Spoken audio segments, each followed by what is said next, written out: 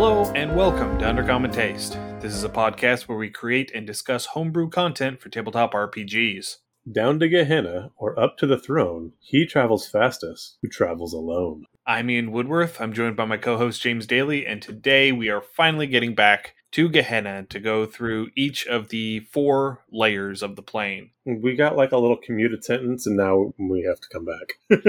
Yeah, we had planned on doing this a couple weeks ago, and then Dr. Krell's album came out, and we figured that that was the perfect time for us to finally get her on the show, and so we got Gehenna put on the back burner for a little bit. And that was a very fun interview too, so totally worth it. Absolutely, yeah. And I will say, as bad as Gehenna is, it's not as bleak as some of the other areas we've covered. I mean, this one doesn't make me feel icky and gross at the end of the recording, so it's not so bad. It's okay. It's not as bad as it could be. It does do what it says on the label. It does. There are no hidden, insidious plots. I mean, you go into Gehenna, everyone's out to get you. Yeah. It's clear and obvious from the start. It's obvious from the start. You get what you get. What I like about this is, even while it is very bleak, as the title of the plane suggests, it doesn't have that like back psychological despair and dread to it like the Shadowfell, notably.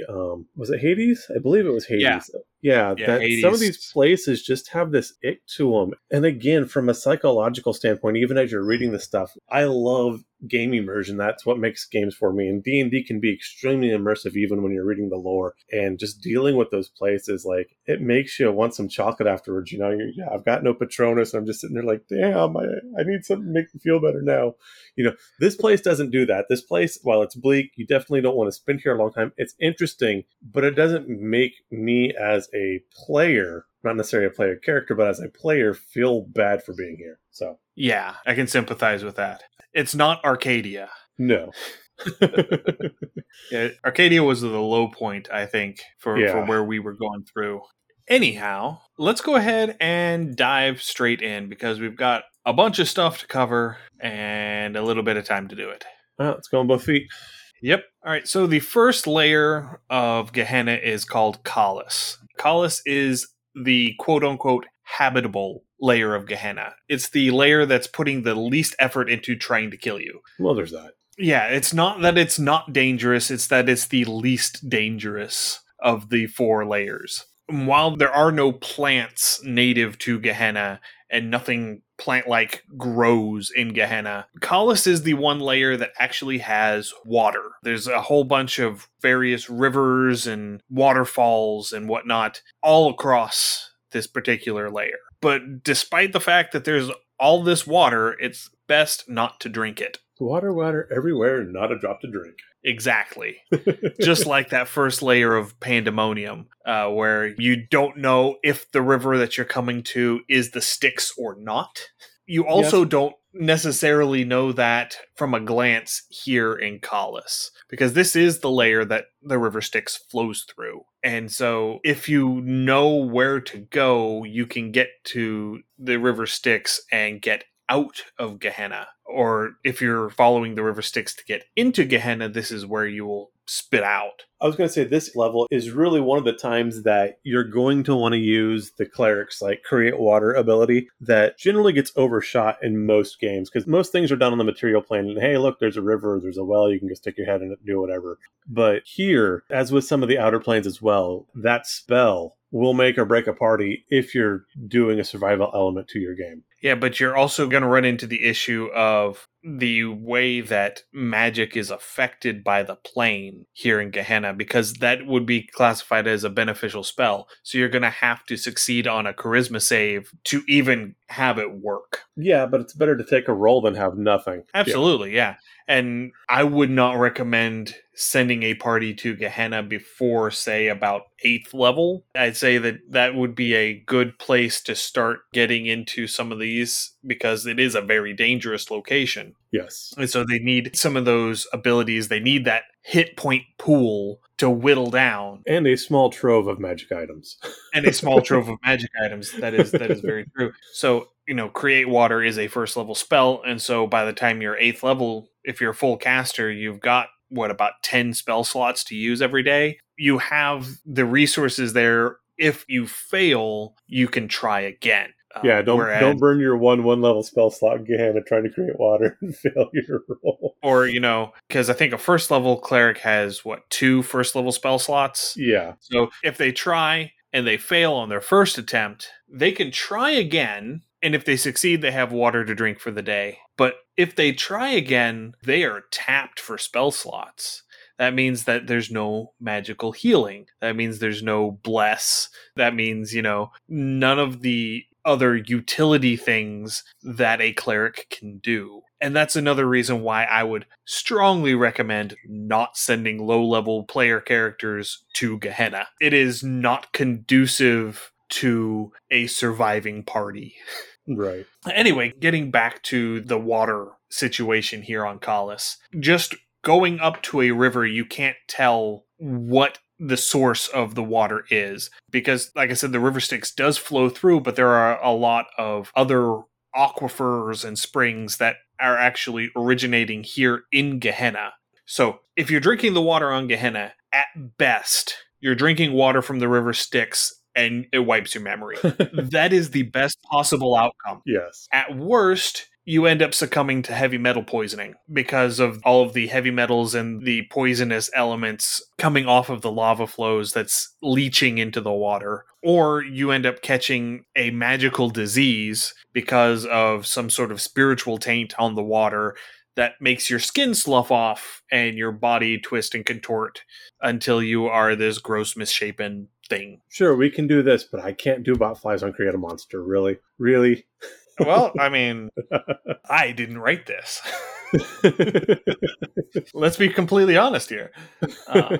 And while there are lots of waterfalls where, the various rivers drop off of the cliffs of the plain, because there is nothing flat here, many of these waterfalls never actually reach the bottom of the cliff that they're falling off of because of the ambient heat in the plain. Most of it evaporates into this cloud of mist about 2/3 of the way down. So, that would give a really cool visual effect. Just these giant low-hanging clouds. Yeah, it's going to feel kind of like what Tennessee does this time of year. That's kind of nasty, disgusting. Yeah. Only that, you're going to end up having things like sulfuric acid and stuff in those clouds because it's coming off of all of these, mineral lava flows, right? Yeah. The only waterfalls that actually reach the bottom and don't do this are the ones for the river Styx. So if you spot a waterfall that actually reaches the bottom and flows away, chances are pretty good that you have found the river Styx. And it's just due to the magical nature of the river that it doesn't evaporate away the way that all of the other rivers here in Gehenna do. Gotcha. Whenever you're traveling around Kalis, you still have to be very wary of where you step, because sometimes you can step in just the wrong spot and the crust cracks open and a gout of lava shoots up out of the ground. And you have to make a dex save or take 6d6 fire damage per round. I think a really good way to visualize this is if you ever see like the videos of the volcanologist where they're taking the magma samples off of like new lava flows, where they've got that crust and they've got the little crucible scoop, but they can kind of just tap the top and kind of start scraping and it looks like a rock. But when they start scraping, you can see the hot molten magma up underneath. It's like that. So yeah, it is very thin. Just think you're playing a very challenging game with the floor is lava. And you're not too far off. Because the floor is actually lava. Yes. Again, as a player, this is where you'd want something with a magical weapon with some sort of reach so you can kind of maybe poke at the ground as you go. 10-foot poles. Yes. 10-foot poles. 10-foot poles. But again, too, depending on what they're made of, how fast they burn up with the heat or whatnot, depending on your DM. But yeah, you're definitely going to want like a druid, a ranger, a rogue, or a bard with that survival skill so they can kind of create a path for your party to go through. As a DM, this could be a really fun way to do a map. Even if it's a battle map or a travel map, is you can go and you can just blot out sections of the map to bottleneck or cut off areas that maybe have this thinner crust up top that unless your players make a perception check even to see if that's going to support the weight in the midst of battle or if they're running or fleeing from something, that if they're not checking to see where they're putting their feet, they're stepping in some gunk. Yeah, and this would be one of those instances where you can actually use your character's height and weight Yes. That block of their character sheet that nobody ever uses in actual gameplay. You can take your character's weight and you can decide, okay, here is where the lava is. Here is where it starts crusting over. As you get closer, it can support less weight. So your lighter characters can go on thinner crust of stone over the magma than your heavier characters can. I like that. The other thing I would consider is maybe tying like an athletics or acrobatics check to it and then giving a penalty or disadvantage after a certain weight level, so you don't have to explain exactly what they're rolling for until they pass or fail. And it's like, Yeah, okay, you know. And so and it only takes one person falling through into the lava to really cement exactly what those rolls are for. Right, exactly. But you could almost make this exactly like walking on a frozen lake. And so you can start hearing that crack and then, okay, you're on a thin crust, you're on thin ice. What do? You know, and try to play it out that way would actually be a really interesting way to run that scenario. And going back to the 10-foot pole thing, if you have a druid in your party or somebody who has access to the Shillelagh cantrip. Oh, Shillelagh. You cast Shillelagh on the 10-foot pole. Now that 10-foot pole is a magical weapon. Yes. And so you can poke and prod with it and not have to worry as much about it suddenly becoming consumed with fire if you poke it into the lava. Or if you want to really sort of overcompensate, before you head off into Gehenna, you go and find a quality dwarven smith and have them make you an adamantine 10-foot pole. You would have to know you're coming here first, pretty much, but yes. Oh, yeah. Absolutely. But just think about it. That would be the ideal piece of adventuring equipment. Yes. And what you do is you make it as 2 5-foot poles that thread together. So that way you can break it down and store it whenever you're not using it. I like it. You give it to your party without them knowing you're coming here. Like, what are we supposed to do with this? And see how long it takes them to figure it out. Anyone who has been playing D&D for any real length of time and understands the functionality of a 10-foot pole will jump at the chance to have a collapsible adamantine 10-foot pole. Yes. I mean, having a 10-foot pole that you can put into a trap and spring that trap and have the 10-foot pole emerge unscathed from the trap. It's quite nice. Yeah. You're basically giving them a functionally indestructible 10-foot pole. Yes. I mean, it would take something like a disintegrate spell to get rid of this thing. Exactly. But yeah, that is definitely something to consider if you are going to be sending them in and they know that they're going into Gehenna. That might be something that would be a recommended piece of adventuring gear. And going back to the floor is lava, even if you don't get into proper lava, merely touching the ground with exposed skin deals 1d2 fire damage because the ground is that hot. It's like the videos that you see of people cracking an egg on the sidewalk in the American Southwest and it cooks the egg on the sidewalk. Yes. Now, that's kind of what you get going on here. I was able to do that as a child where I grew up. So yeah, that's fun memories with that. Yeah. So that's the basics of this layer. You know, it has these lava gouts that will randomly come up and spew lava everywhere and burn you. And if you touch it with your bare skin, you're going to get burned. And that's the most hospitable layer so far. This is as good as it gets. There are a couple of locations here in the first layer. The first one in the second edition books is referenced as the Abominations layer. This one, I actually ended up going on Twitter and asking for help with the origins of this monster because it's not in any of the books that I possess. The classification of monster is the Anshe, plural Anshelin, and they are a type of aberration from the second edition Birthright setting. And AJ Pickett, who we have mentioned a few times here on the show, actually responded and said, hey, I don't know anything about him, but here's an article. And so that's obscure if AJ can't pull. AJ is an absolute fount of knowledge. And so if he's rolling ones on his checks, then that's...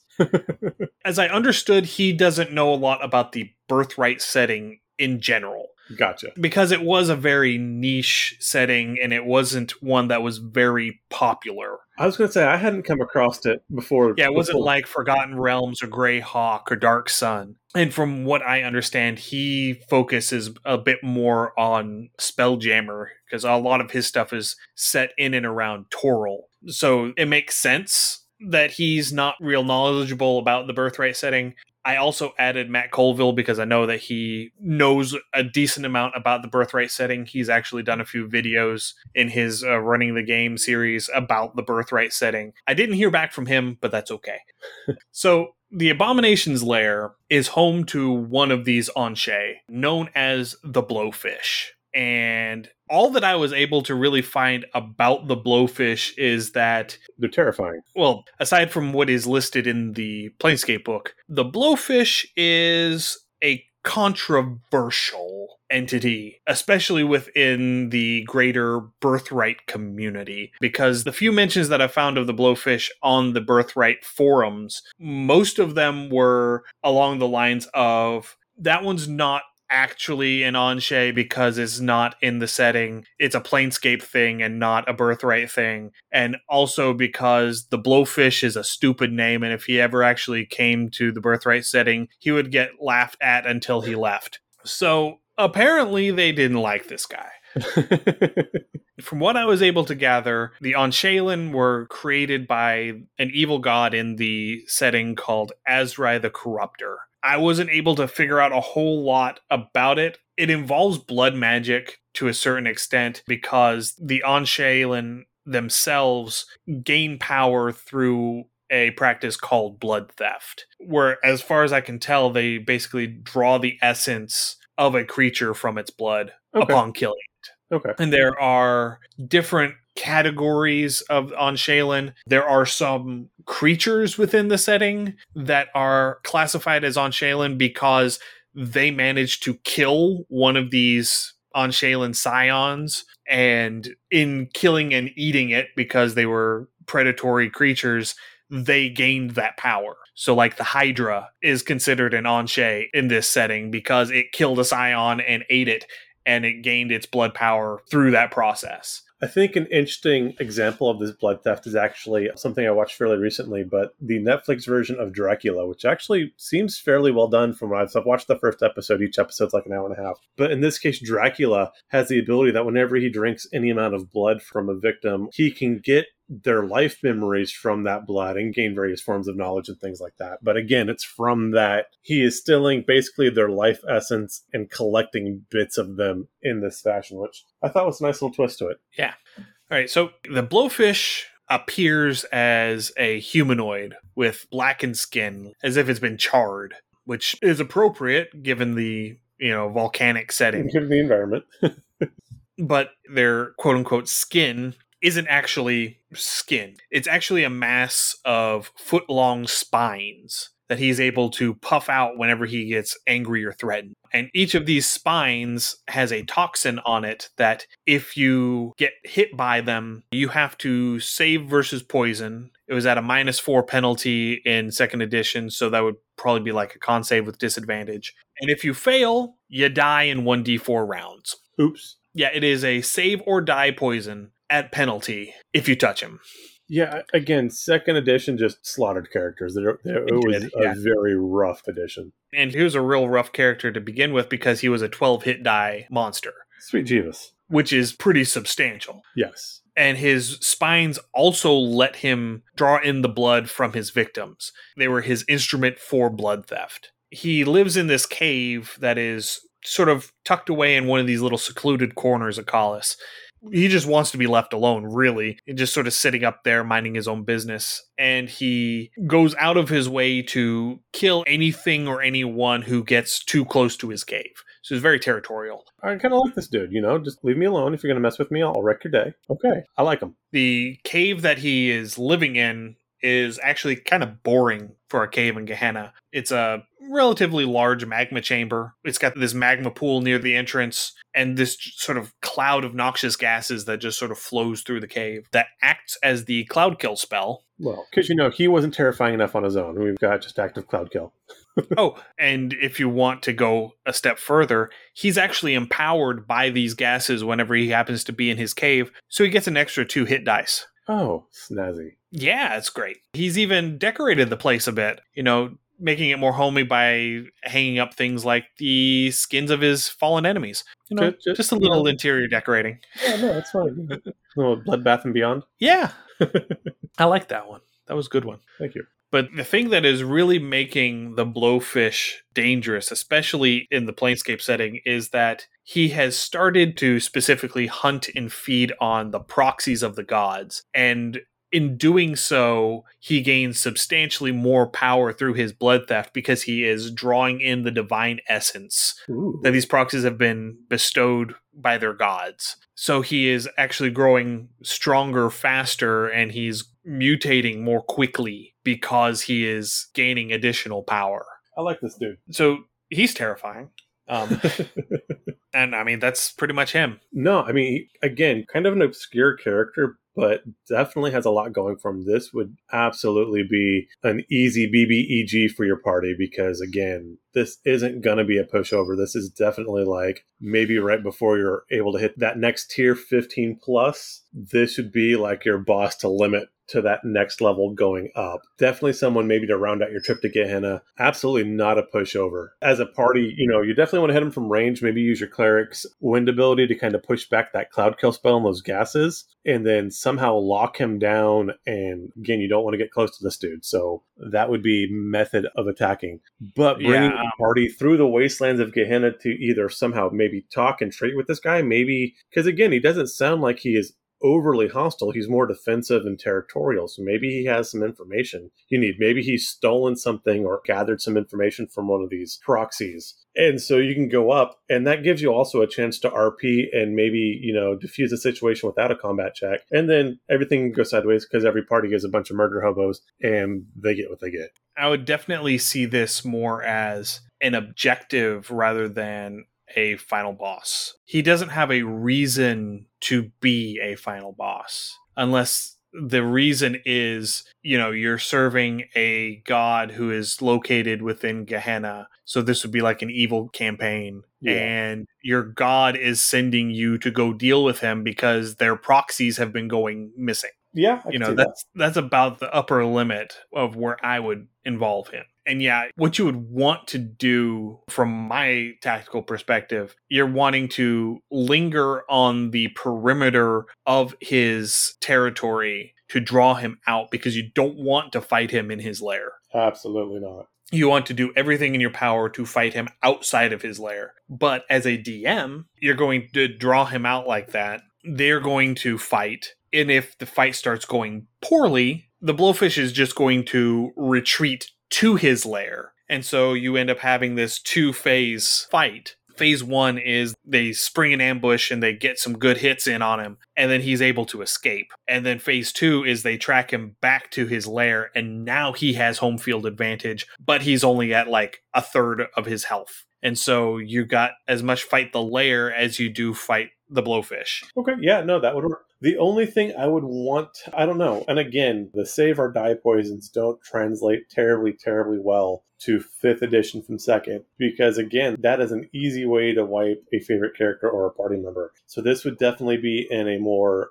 hardcore campaign setting. This would definitely be something where you don't spring this guy on a bunch of new players anyway. Again, that save or die poison that's a rough one. In 5th edition, what I would do is I would have it deal a huge amount of poison damage that bypasses poison resistance. Okay, I could see that, kind of like our shell monster had. Also, I would have it imbue the poison status effect as well. And I think those two things would balance out fairly well, I believe. Right, and have it where if you are reduced to 0 hit points by the poison, you have disadvantage on your death saves. That makes perfect sense.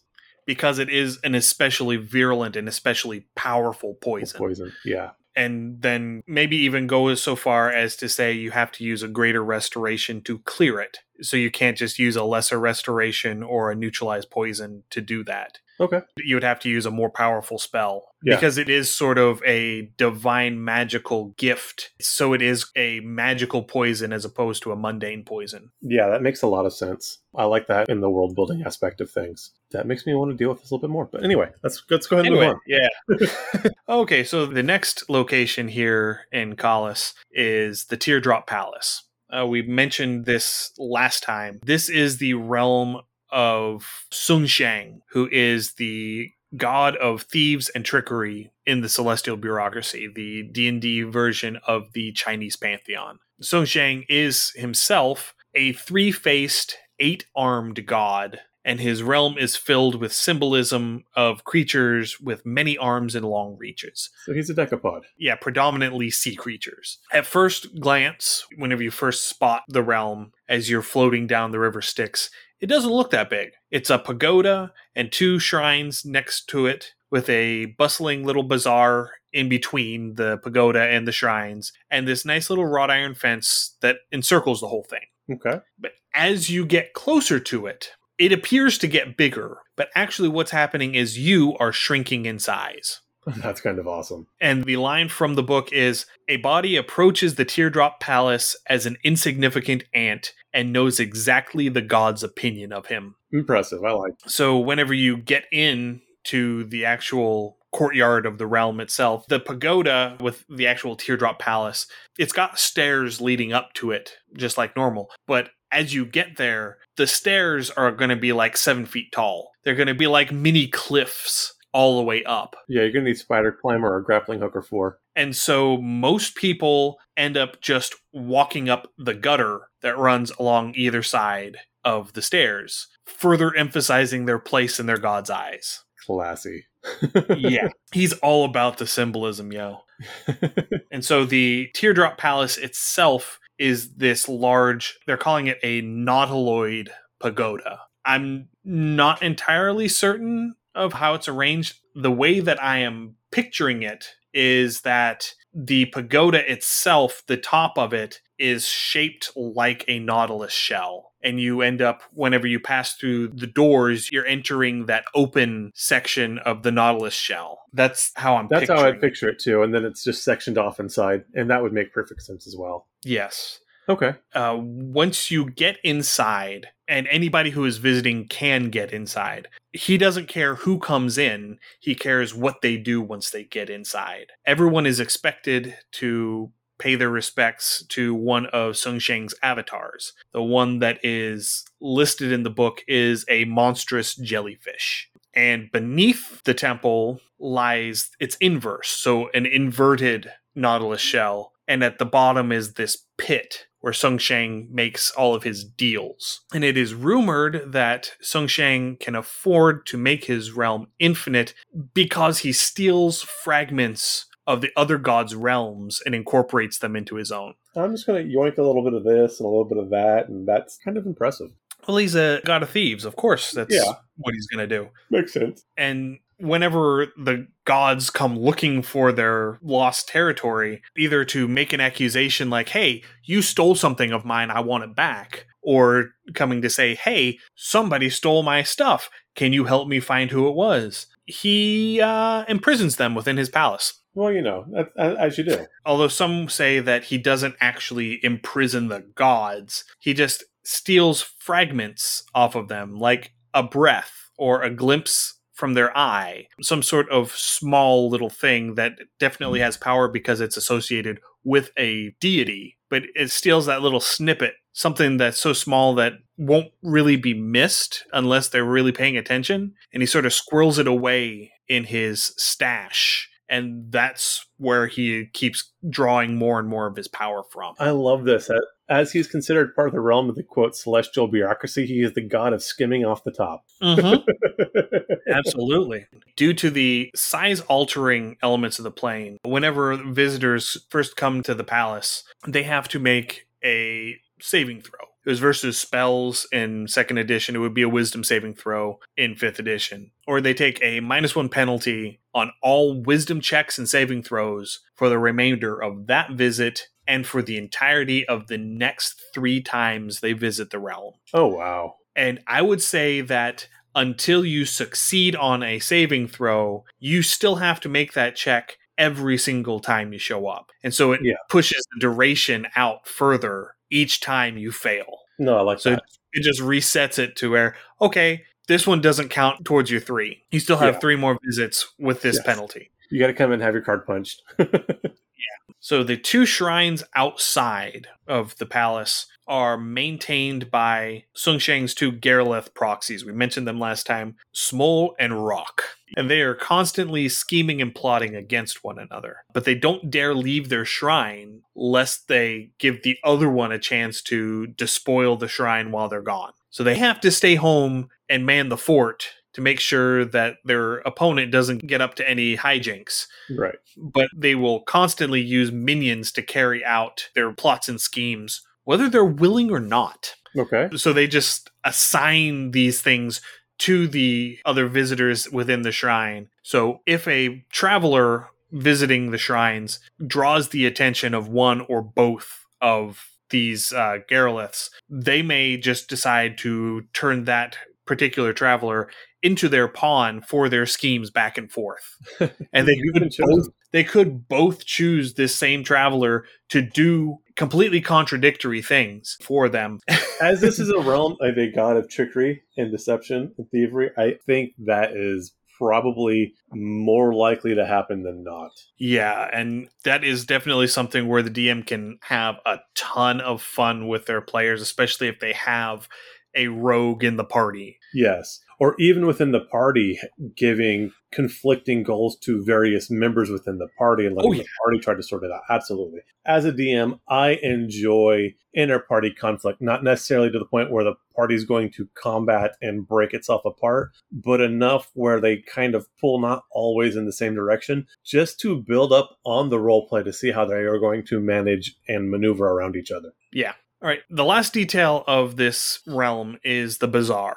The bazaar sits between the shrines and the palace, and you can find basically anything that you could possibly find in the multiverse. I like it. Everything within the bazaar has been stolen. That makes me smile in a weird way. And is being sold at greatly inflated prices. It's run by Ferengi. Yes, absolutely. Absolutely. And they're being sold at greatly inflated prices because they can get away with it. Because it is literally the only place to buy things in Gehenna. It is the only marketplace within the entire plane. So when you're the only game in town, you can set your prices to whatever you want. This is where you can find your 10-foot adamantine pole, but it's going to cost you about 100 platinum. Probably. But yeah, that is your location of last resort. Like, I have to have this thing. There's only like 3 of them existing in the multiverse, but I have to have it. It's the Walmart and the tourist trap town. Yeah, absolutely, yeah. It's a Walmart in North Myrtle Beach. Yes, absolutely. Or right next to Disneyland, yeah. It's like, all these people in the hotel, and they all forgot like bathing suits and toothbrushes and stuff, so we're just going to go ahead and roll back, roll up.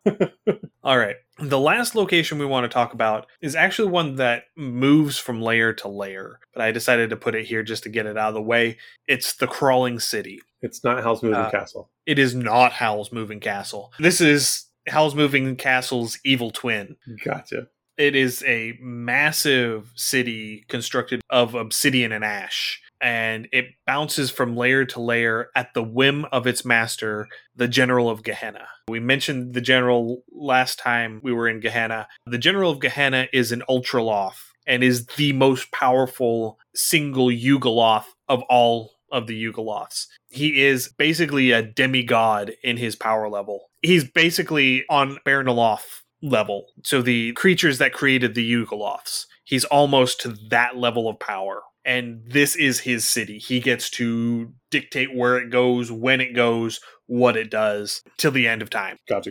The city itself walks around on thousands of these massive, fiendish legs. The legs all end in these very gnarly clawed feet that allow it to climb even the steepest slopes within Gehenna. So it just walks wherever it wants to. And the legs themselves are immune to fire. So he can walk straight through the lava without any issue whatsoever. I was going to say, it'd be a little awkward if they weren't. It feels like the Baba Yaga hut than free fried chicken. But Right.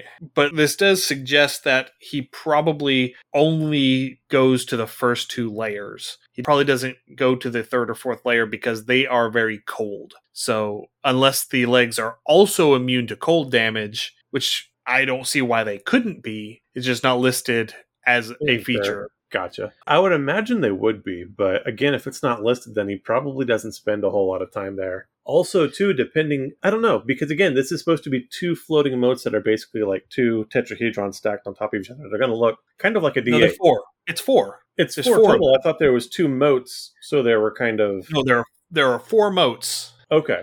There's 4 emotes, but I thought they are not a top and a bottom. They are each their own thing. Okay. I pictured that in my mind wrong. So there you go.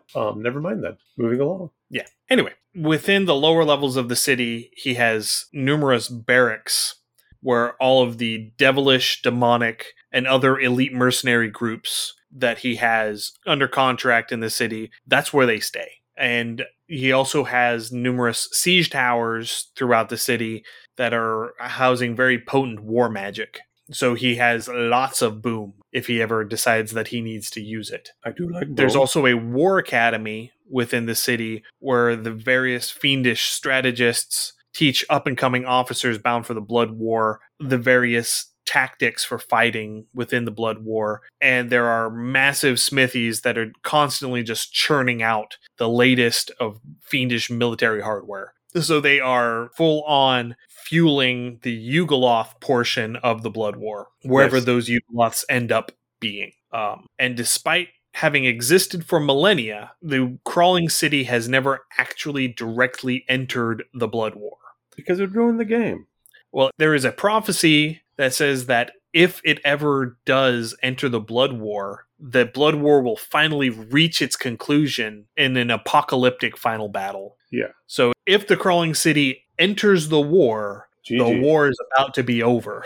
Yeah. Like I said, it ruins the game. The Blood War is just fun. It's there. They're enjoying themselves. That's fine. They don't want it to end yet. It's like when you have those siblings that are fighting just because they're bored, and it's not that they're necessarily mad at each other. They just want something to do, so they don't really want the fight or argument to end. It's kind of like that. Yeah, sort of like that. All right, so that pretty much takes care of the first level. Heading into the second layer. Second layer is Kamada. Now, I do have to admit, the first time I read that, my brain had to do a double take because I thought it was chlamydia. I'm like, wait, what? No, sir. It is not. It's just as bad. It is not the clap. No.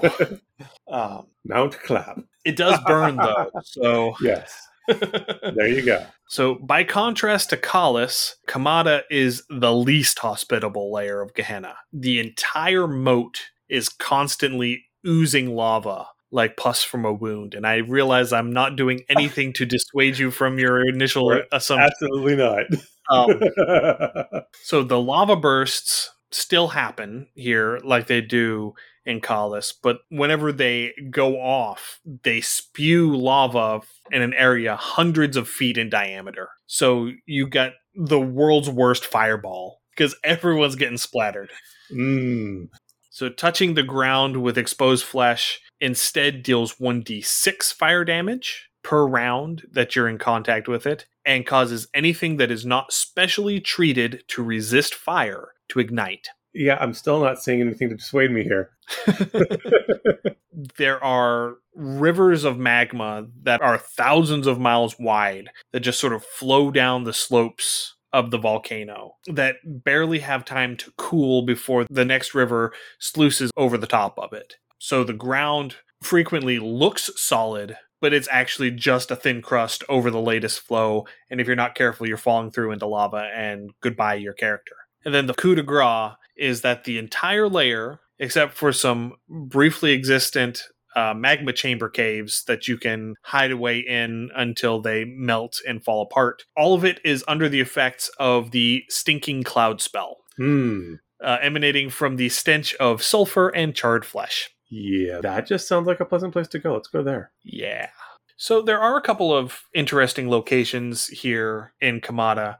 The first one I really love, I want to use this, is a town called Nimicry. Nimicry is this 500-foot round sphere that has a town built on it. The whole thing has buildings and paved roads, and it is otherwise a perfectly smooth, perfectly spherical shape orbiting the greater moat that is Kamada. The streets are all filled with people who seem to be happy and going about their business. It looks like a typical material plane world, except for the fact that it's, tiny. It's only 500 feet in diameter. Okay.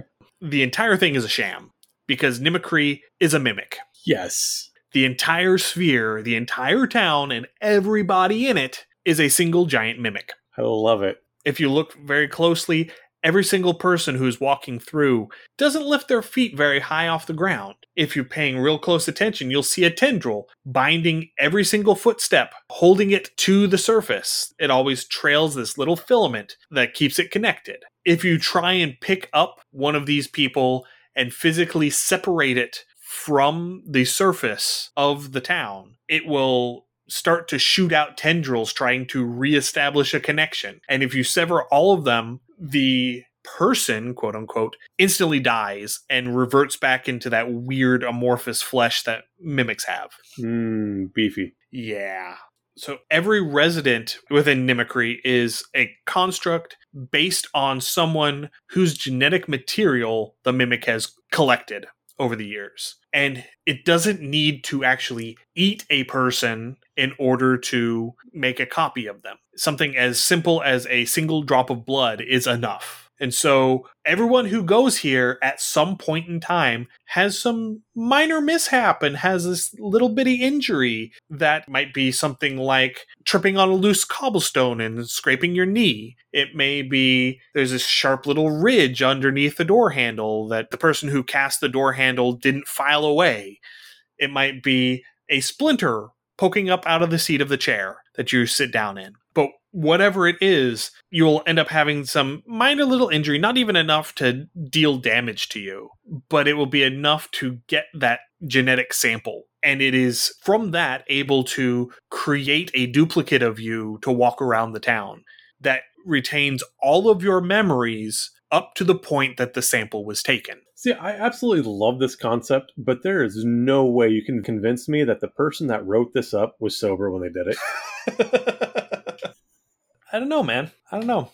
So one of the things that it does to lure people in is because it retains all of the memories of each individual person that it collects a sample from and all of their knowledge, it uses that knowledge to create copies of people who have, say, crafting skills. And so it puts them to work making things. And so people show up here looking for things to purchase. And the goal of the Mimic is to eventually create enough of a database and be known to make sufficient quality stuff that it becomes basically a multiverse hub to go to for getting things that are hard to come by. And in doing so, it'll end up having this huge influx of individuals, which will allow it to pick and choose who it wants to eat. That's its ultimate goal.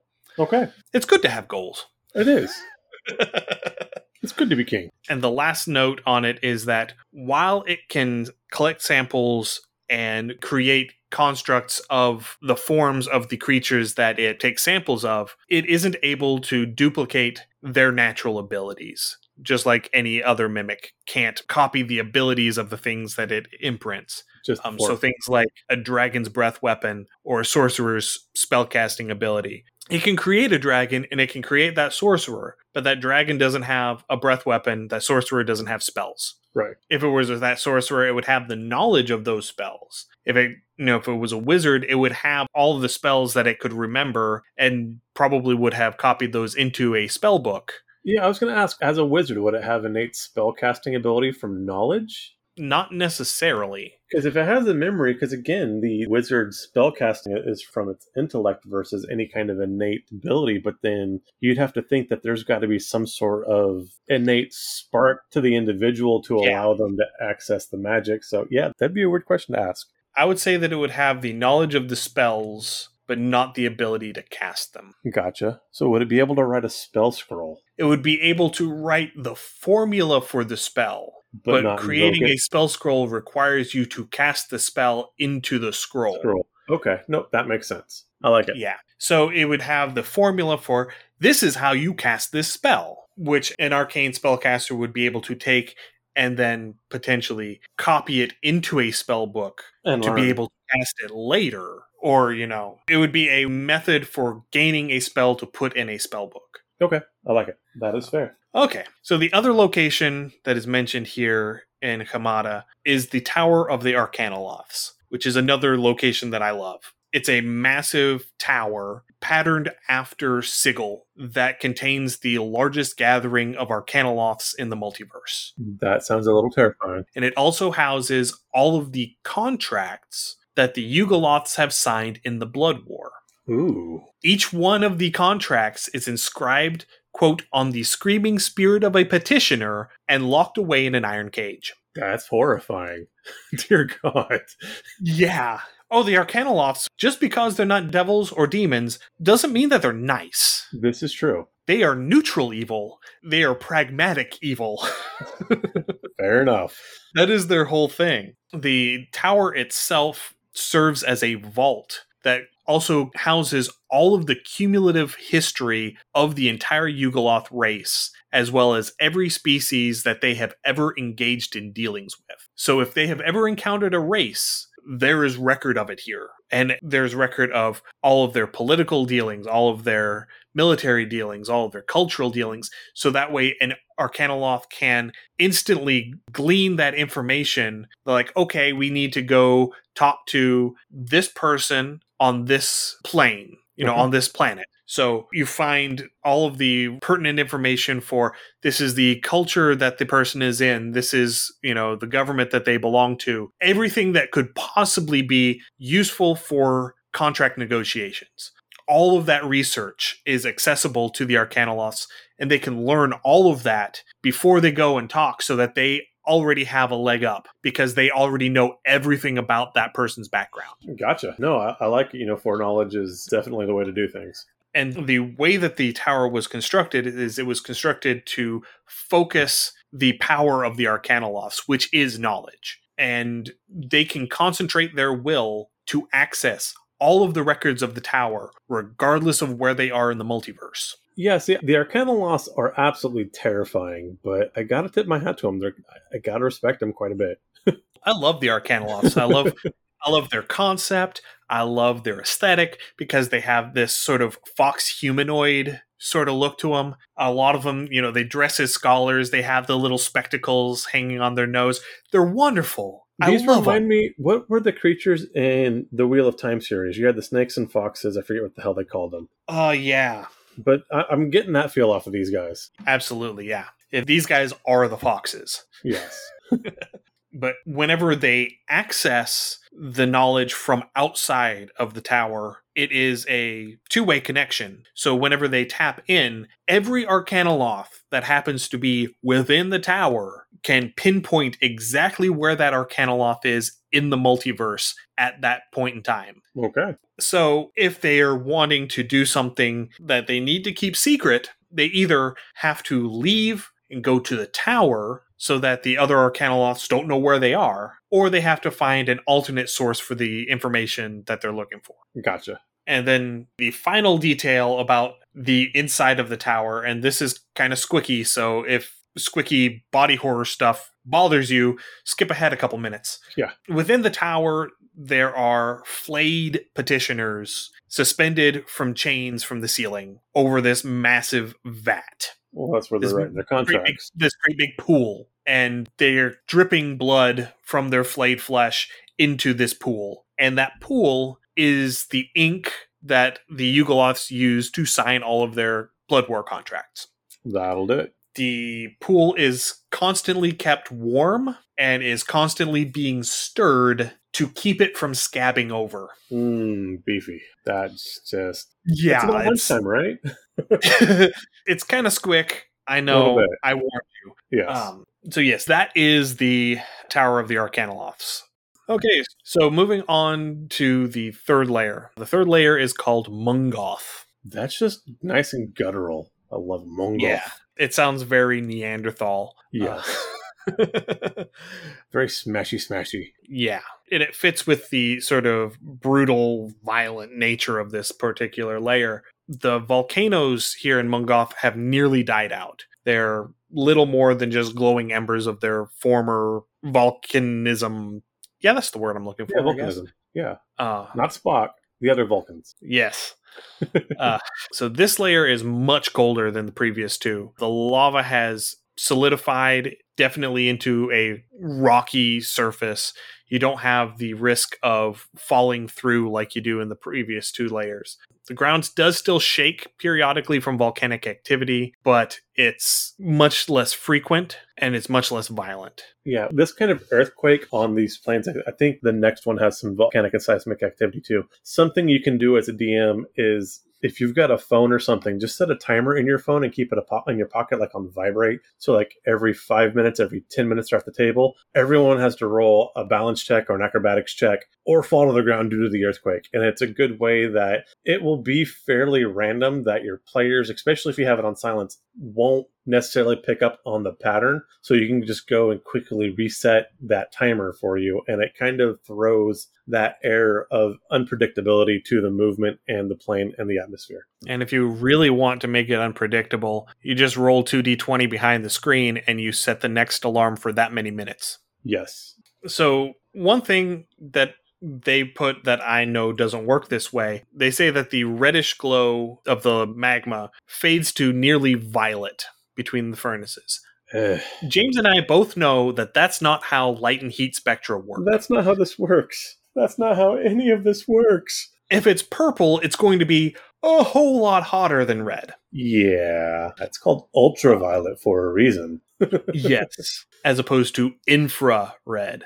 Anyway, this is magic. We don't need no science. Yeah, again, it was a different field of geekdom. I can grant them that. That's fine. Right, so the greatest danger here in Mungoth is not the lava, but the snow. You end up having snow that mixes with the volcanic ash, turning it acidic, and it will eat through most clothing and flesh. Now, I do like this. It is something that has not been near the issue it was in the late 80s to the mid 90s because, again, there were environmental laws. But for our younger listeners, there used to be this lovely thing we had worldwide, but particularly in the northeastern United States, called acid rain, where you had the sulfurs and various chemicals, the sulfurs and nitrates from the factories were going up in the air. And then as it would rain, the rain would become acidic.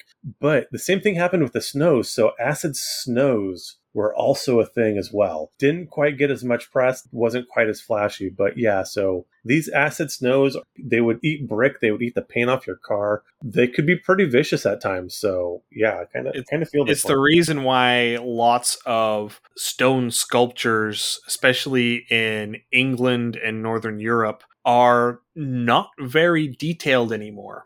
Right. Because it dissolved the limestone that they were carved out of. Yes.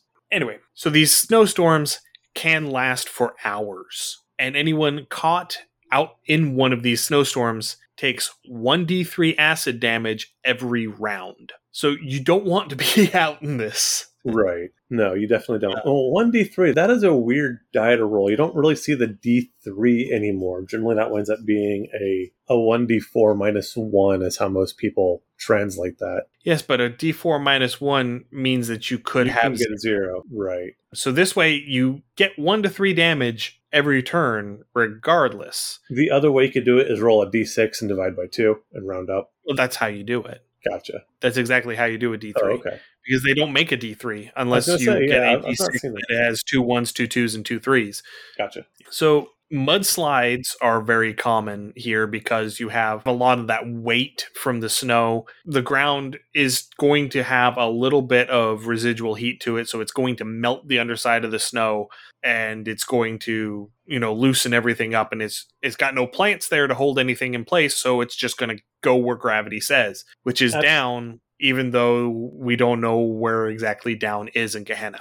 Absolutely. And with this, I would add again, you have these acid snows, and so they're going to eat and etch the faces of the rock and the magma flows and the basalt they land on. And depending on the type of igneous rock, some of that rock can be quite soft, and so it would be very easily for whole layers of that just kind of to slough off and avalanche down. Yeah, and then you have stuff like pumice that's very porous, so it's going to get down in there and eat it faster. Right. And it's going to be very abrasive whenever it hits you at 40 miles an hour. Yes. Just a bad day. Yeah. So if not for the mudslides and the cave-ins that you get because of, the acid eating the stone, Mungoth would actually be pretty much habitable. You just have to live in the caves, not out on the surface. And I could see that being something you would do if you wanted to build a settlement of some sort of small village. Probably nothing as large as a city, but like a village or a hamlet. A subterranean refuge would be very doable at this point. Yeah, I didn't include it in my notes, but there was one listed in the 3rd edition Manual of the Plains. It is a refuge created by an exiled fire giant and her kin. Okay. Yeah, that makes perfect sense. Yeah, there's a refuge basically carved into the underside of one of the cliff faces here in the bottom of a deep gorge where they reside, and they are more or less willing to take in travelers who get stranded in the plain. Gotcha. Themselves being exiles, they take pity on other exiles, sort of. That's the concept anyway. So the first location that we're going to talk about here is called Ontland. This is the realm of Leviatar, the Mistress of Pain, who is a goddess from the Forgotten Realm setting. So she rewards both good and bad service in the same manner. She flays you with her cat of 9 tails. So this is for all you with the Dami Mommy kinks. There you go. Yeah. The difference is, if you did good service, she lets you live. Aw, she cares. She resides in the Frigid Palace, which is this structure constructed out of ice that juts from the center of her realm. There is a constant aurora that swirls over the palace during the nights in various reds and greens and blues. It is listed as the only expression that Leviatar allows herself that isn't pain. That is strangely beautiful and emo at the same time. Oh, yes. I would totally want to see this. I wouldn't want to be anywhere near this lady, but I definitely want to see her palace because that sounds absolutely amazing to see. Yeah, okay, moving on. So, days and nights here in this realm are nowhere even remotely close to being equal in time. You might get an hour or two of daylight, followed by about 22 hours of the deepest, darkest night. This is basically March or September in Scandinavia. Gotcha. It's that window of time where the sun has finally started to clear the horizon. So it's not just constant night, but it's pretty close. Right. No, I'm right there with you on that one. So the book said that there are no creatures that live in the realm, in the wild. And then it goes and tells you what creatures live here. So I don't understand quite where they were going with that. But maybe there's nothing native? Possible, yeah. I think that's it did probably what they save meant. those that are brought in. So yeah, I would go that there are no native creatures to the realm. Right. That makes sense. Then that would make a bit more sense, yeah. So the icy plains surrounding the palace are home to packs of dire wolves and also a variety of carnivorous caribou. They're not quite moose, but I love them. There are also the occasional rift or pit in the ice, some of them hundreds of feet deep, and they'll often have a magma pool that is broken through to the surface at the bottom of them. But because of the pervasive cold of the realm, you got to get within 20 feet of the magma pool to start feeling the heat off of it. Yes, if it wasn't for like the weird Mistress of Pain, I'm not going to king shame, but definitely not my flavor, and the oppressing cold, this place sounds kind of cool. So there are a couple of towns that are actually scattered throughout this realm. The largest one listed is Smertsen, which has a population of about 10,000 people. Okay. It is by far the largest settlement here in this realm, and each inhabitant wears a white wolf pelt in the belief that it will ward off evil deeds done to them, even though it is very clear that it isn't very effective. The placebo effect is a thing. The placebo effect is a thing. So are cultural affectations based on superstition. Yes. But it is by far the most cosmopolitan of the towns, which means that if you come in, they're not just going to strip you of all your valuables and kick you back out in the snow. The other notable town within the books is called Aesbern. It's governed by a werewolf named Per Svensson. Per is a skin-dancing wolf, whatever that means. Is it hinting that maybe he's a skinwalker or something like that? I think so. Yeah. Was it the Nagloshi from the Dresden Files? Yes. It also could be a different type of werewolf. I know there are several types. But he uses a true wolf skin for his transformations. Okay, so yeah, That does hint back to him being like a skinwalker of some sort. No, what I was thinking of is, again, we're going to reference the Dresden Files, but they had the Hexen Wolves, where they had to have the wolfskin belt for their transformations. Yeah. I'm thinking this is running along those lines. Possibly. There is something later on that fits that better. Okay. So within Aesbern, visitors are regarded as fresh meat come willingly to the slaughter. It is not a place that you want to visit. I am not a nom. I'm not a nugget. If the town's larders are full, the travelers can pass safely through the town. If not, then, quote, it's best just to say that they've brought health to the community. Check with your travel agent before visiting. Yes. So the weather within the realm is typically calm, and travelers don't usually need to fear the elements save the, freezing cold and acidic snow. Minor things. Well, I mean, these are only running 1d4 versus like the 1d6 of just the ground and the magma from the other two layers. So we're stepping up a bit. Oh, we're getting better. Okay. Because sometimes the wind picks up and just blows. And when the wind picks up, it can knock you down and it drives the snow before it. Okay. So if the snow strikes exposed flesh, the wind-blown snow deals 1d4 damage, likely acid. As in, basically, you're just getting sandblasted. Yeah. And again, depending on how you run your DM, this is a great way to start throwing in some acid penalty checks to your armor. This is a good way for a DM if you've accidentally given your party maybe that one piece of equipment that was a little too strong and you need to figure a way to nerf them real fast. A visit here could probably break some of that equipment and do that for you. Just being a little nefarious for you. I would recommend against punishing your players for your mistakes. Fair enough. But if you need to, this is a way to do it.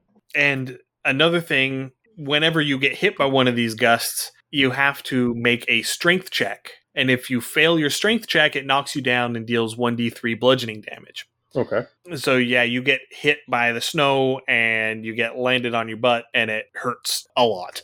Now, one of the NPCs, before we move on, that is here that I really wanted to focus in on is a human ranger that they call the Reindeer Lahotek. She's a member of the Ciphers. She's neutral good. Okay. And she does her best to warn newcomers of the perils of the realm. And she also goes around and slays wolves and sells their pelts in town. Well, because everyone wants a white wolf pelt, so there you go. I mean, there's definitely a demand in the market. And if you're careful and you know what you're doing, you can turn the pelts of these wolves into a cloak of protection from cold.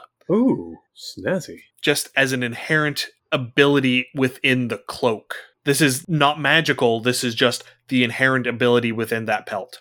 Okay. But you have to be careful, because if you don't harvest the pelt with sufficient care, it transforms the wearer into a ravening beast. Oops. And traditional cures for lycanthropy seem to have no effect on them. That would be a hard... I don't know, would you make that a crafting check, I guess? In 5th edition, that would be a survival check to skin. Okay. And it would have a fairly high DC. Yes. You would lower the DC if they were aware that they had to do it a certain way. Okay. And proficient with tools? If they possess that knowledge, it would lower the DC. Okay. It would still be difficult to do, but at least they would know that they needed to do it and roughly how to do it. Okay. No, I like that. So Lahotek is, as I mentioned, good aligned. She avoids interfering with the townsfolk because she doesn't want to have to deal with that nonsense. And her whole purpose here is to warn newcomers of the perils of the plane. She wants to help these people have the best chance possible of surviving and leaving. And Leviatar is aware of her presence and lets her stay because the pain experienced by being warned of something and then succumbing to it anyway is more substantial than the pain experienced unwittingly. I absolutely love that. That is extremely seditious and evil. And yeah, I love that. Oh, that makes my evil heart twitter a little bit. I mean, that's where I'm slipping from that chaotic neutral to that neutral evil just a little bit there and giving a clap. Yeah, that makes me happy in a way it shouldn't, but it does. And then the other location here in this plane is a town called Portent. It is smack in the middle of the plane, and it is a town where deception and betrayal come easily to everyone. Now, again, if we reference things we referenced when we initially talked about Gehenna, everyone here is doing a whole one-upsmanship. They are throwing anybody and everybody under the bus. So the fact that this is brought out in a plane where this kind of thing is your baseline anyway, and it's like, yeah, these guys are deception and betrayal when that's the standard for the plane anyway, makes it really stand out to me. It's like, oh, damn, this has got to be way up there. So everyone in the town wants to rule the town. That is just something that happens to the people who show up here. Everyone who's here for any real length of time, they want to rule the town. But nobody can form enough of a coalition to establish themselves as the ruler of the town because of the nature of the plane. So what this is remember when they have the pirates meeting in, was it the third? Yes. Pirates of the Caribbean? Yeah, it's that. Everybody's voting for themselves. So this is something that I couldn't quite wrap my head around. It says that the town is a maze of streets, and it starts very organic and varying sizes of streets at the heart of town. And as you get to the outside of town, it becomes more uniform, more clear-cut corners, more uniform width, more uniform construction. But then it goes and says that there's, sprawling streets on the outskirts where all of the slums are. So no, I've lived in this town. I've lived exactly in the street pattern. I know exactly what they're talking about. Okay. This is downtown Fresno. Okay. So you go and like the very center of downtown, they did try very hard to make it this nice grid pattern. And then because of historic building stuff, you had to get around things. So now there was weird one-way streets. So like, yeah, I can turn left here. Oh, wait, that's a one-way street. So you go down, that's also a one-way. And so that gets confusing. And then you go out and it starts winding a bit around downtown and becomes like this amorphous blob. And then you get to kind of suburbia on the outside and where most of the city is, and it's nice straight streets again. And then when you get out in the country, you've got a bunch of farms and orchards and private property. So the roads start kicking around in different directions to get around property lines. I've lived here. Okay. Makes perfect sense to me. All right. So at the heart of the town is the Great Hall. And there is this dusty, empty throne standing in the center of the room that is made from a single bone from an unknown creature. Ooh. Nobody can identify what creature this bone is from, but it seems to emanate this energy that wards off anybody from really wanting to look at it. They sort of direct their attention away from it. Okay. And there are reports that some Yugoloths will occasionally show up in town. They'll walk in, they'll sit down on the throne for a little while, and then they leave with this sort of satisfied smile on their face. But nobody else who has ever sat on the throne has gotten any sort of inclination that it was anything other than a chair. So it's assumed that there is some sort of resonance there that a Yugoloth can access that most other creatures can't. Maybe it's all just an inside joke. Like, hey, I'm going to sit in this chair and I'm going to smile and they're going to think something's here. Maybe it is. Maybe it is. Maybe it's a long con. Who knows? Yes. Like there's a single needle in the chair to draw some blood so the Yugoloths can just glean a little bit more extra knowledge for whoever who tries to sit in there. Maybe. But sitting in the corner of the Great Hall is an old tiefling woman whose name is Laughing Jane. She sits in the corner and she has snakes growing from her eye sockets. And she speaks from all three mouths at once. That's not confusing. Human mouth speaks of other worlds and places seen in her imagination.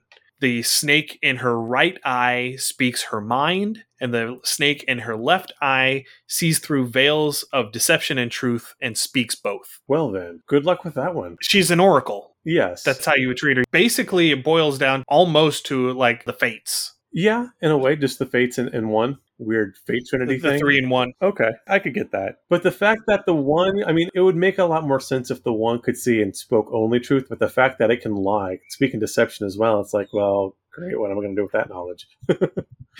Right. So Jane has claimed that the city in its entirety is actually the inner workings of the body of one of the first Yugoloths, bound by the sigils of the outer streets to keep it captive. Oh. Furthermore, she claims that she is the one who bound the creature here, and the price for the binding was her eyes and her sanity. Okay. And as a result, there are various factions popping up. Some of them want to dig up and release the creature, while others very much don't want that. And so there have been bloody street battles between the factions that just start springing up as everybody is, flocking to one side or the other to try and either make it happen or prevent it from happening. I could see that if someone were able to release this particular Yugoloth, which is probably another Ultraloth, honestly, that it would eventually get to the creeping city, take it over, and then the city might actually enter the Blood War at that point. Possibly. It may not be an Ultraloth. It may be a Bearnoloth. Okay. It may be one of the progenitor proto-fiend races.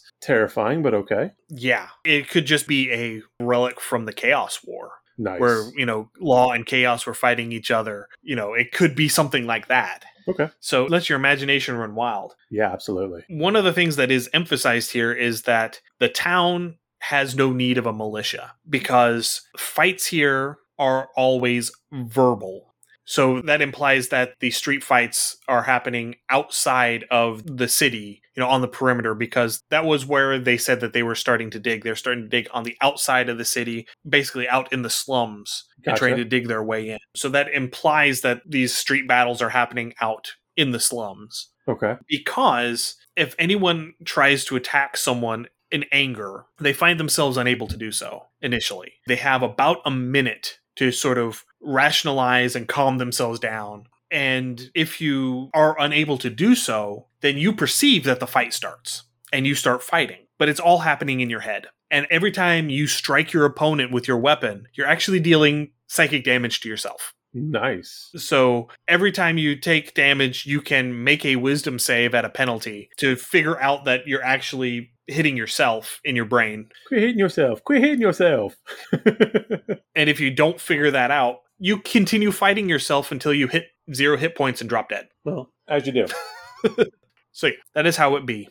All right, that brings us to the end of Mungoth. I like Mungoth. Again, if it wasn't for Weird Creepy Lady, I do really like her palace. I love that she lets that warden stay out, that ranger stay out there. I kind of respect that a bit. If it wasn't for the cold, I could see myself, I wouldn't stay here terribly long, but it's definitely an interesting place to visit. Yeah. All right. The last layer is called Kreganth, also called the Dead Furnace, because this volcano is done. It's toast. The passage from the book is, the entire layer swims in a void of oblivious silence. The only noise is the sound of feet scrabbling over the dark and icy stone, and the only smell native to the layer is the faint reek of brimstone in the ice.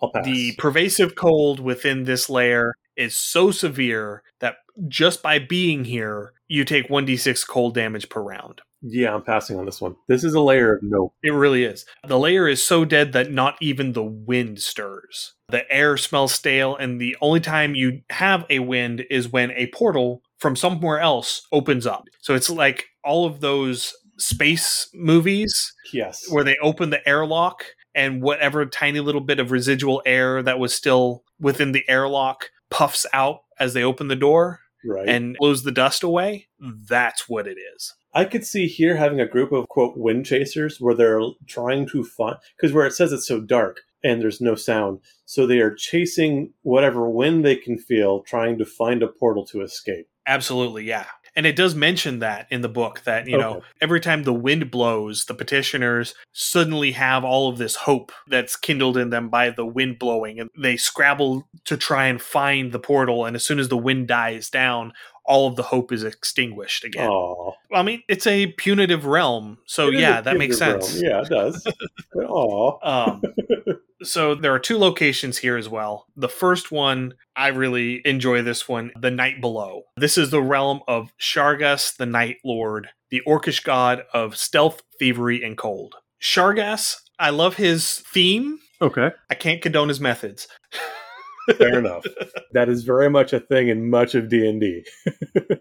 Yeah, because he also has undeath as part of his portfolio, and he takes great pleasure in utilizing the undeath portion of his portfolio. He hates life, and he bemoans the fact that he even exists. That's hilarious. He is a nihilist god. He's like, I didn't even want to be here. I would be perfectly content to not exist, but then the orcs dreamed me into existence, and now here I am, and I have to suffer in eternity because I'm an immortal being, and I hate it. Yeah, no. I saw a meme earlier this week that made me laugh, and it was like, two people boinked in the 80s, and now I'm stuck here, and I have to do work and pay bills, and they don't even like each other anymore. Right. I felt that one.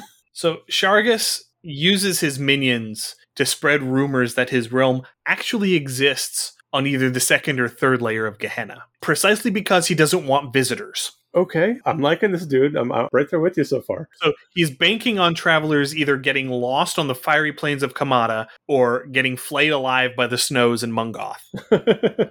Yeah, kind of liking this dude. So the Night Below is this infinite cavern complex beneath the surface of Kregan. Because it is a divine realm, its size is greater than that of the entire moat of Kreganth where it is contained. And again, these moats are planet-sized. They are not small. And not only that, but there are also caves within Kreganth that aren't part of his realm. The hell? Yeah.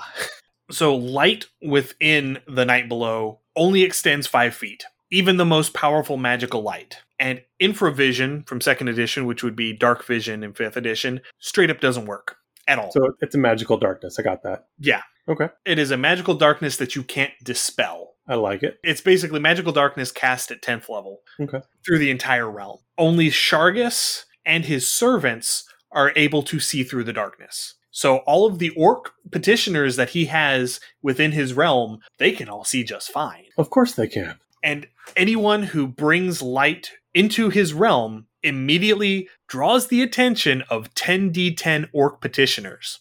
Go ahead and cast Mage Light. I dare ya. I dare ya.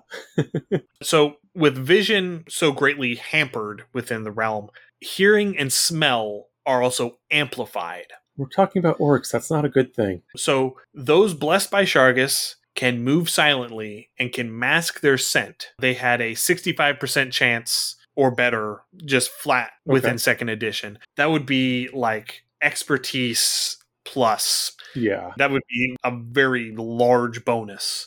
It would be That would be like having a 20 dex, expertise in stealth, and having pass without trace all at the same time. It would be a plus 14 on a d20. Yeah. Because it's giving you a 2/3 chance plus, or better. Plus 13. Yeah. Plus 13. Yeah. Okay. Yeah, it is a substantial bonus. And if you are not blessed by Shargus, you have a much more difficult time. If you're trained in what was move silently and is now stealth, your bonuses are halved. Ew. And if you aren't trained, you cannot stealth at all. You clank, you stink.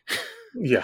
They can find you wherever. And if you aren't an adherent of Shargus, the only way you're getting out alive is if you're showing up with the expressed intent of hiring thieves or assassins. And even then, only if your coin is really good.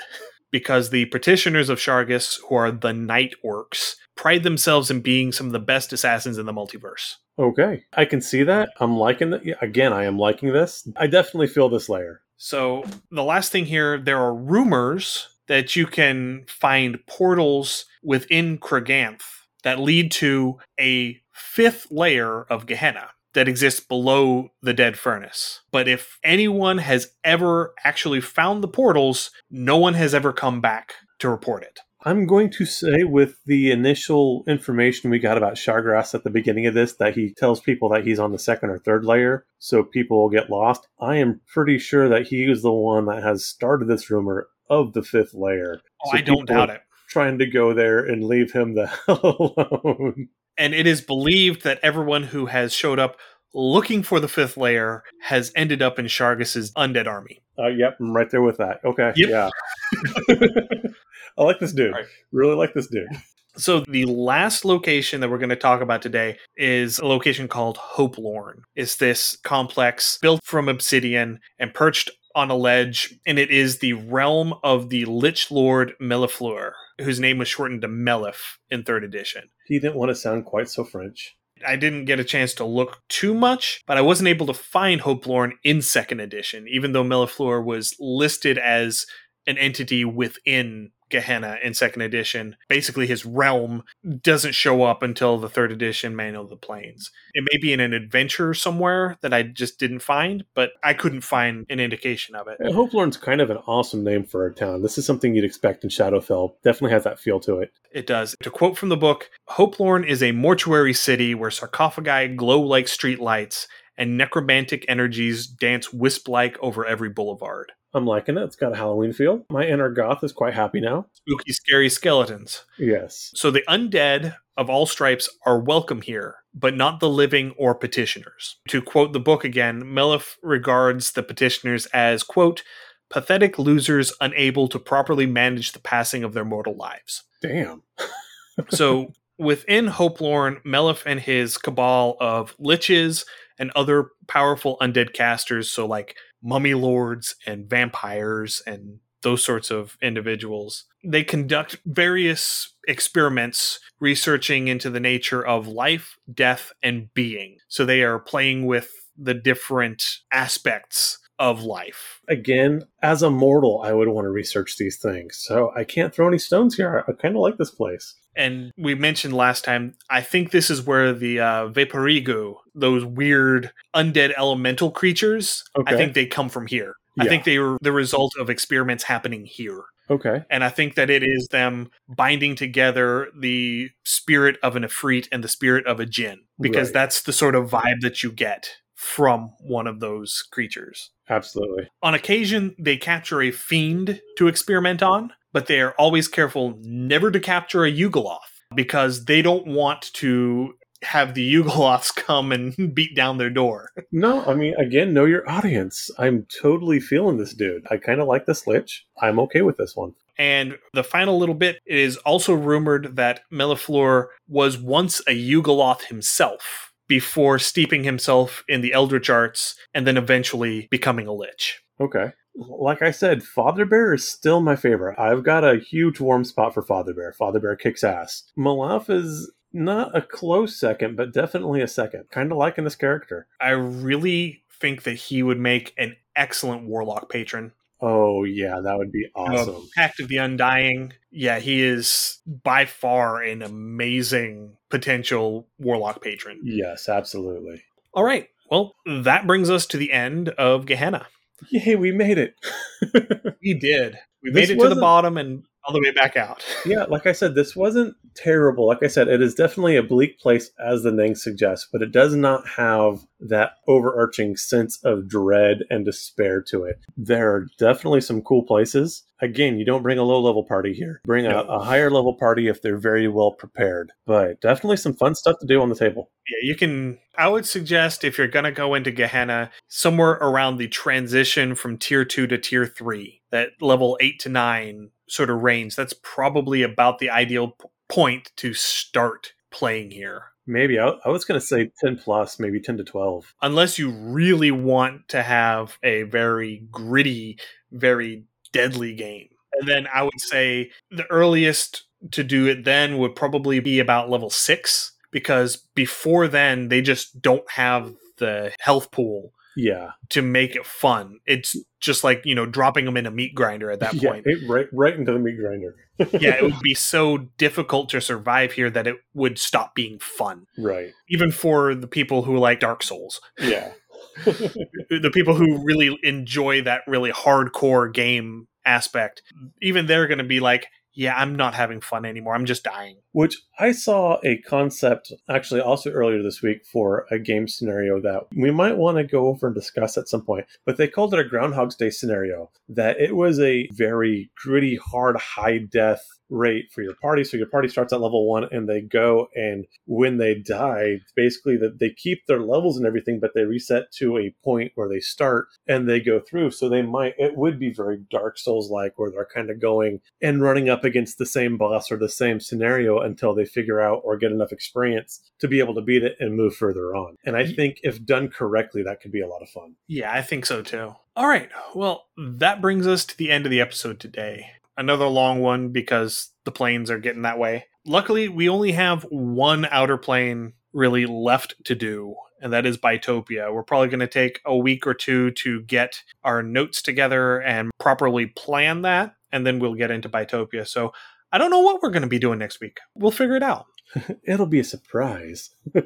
So thank you for listening. If you have any comments, suggestions, or ideas, please send us an email, undercommontaste@gmail.com, or send us a direct message through our Twitter account @UCTHomebrew. You can also find us on Instagram, Facebook, TikTok, Twitch, YouTube, all at Undercommon Taste. We're also on Patreon, patreon.com/undercommontaste. That's where we put all of our write-ups. If you want to come support the show financially, please consider becoming a patron. We're also on Discord, and you can find a link to our Discord in the show notes. We'd love for you to come and chat with us. If this is your first time listening to us, welcome to the podcast. We're very happy you found us. You can find our podcast wherever you find your other podcasts. As always, please subscribe and give us a rating and review. This helps increase our visibility and lets us know what you want to hear more of. All right, we'll see you next week, so stay safe. Happy gaming.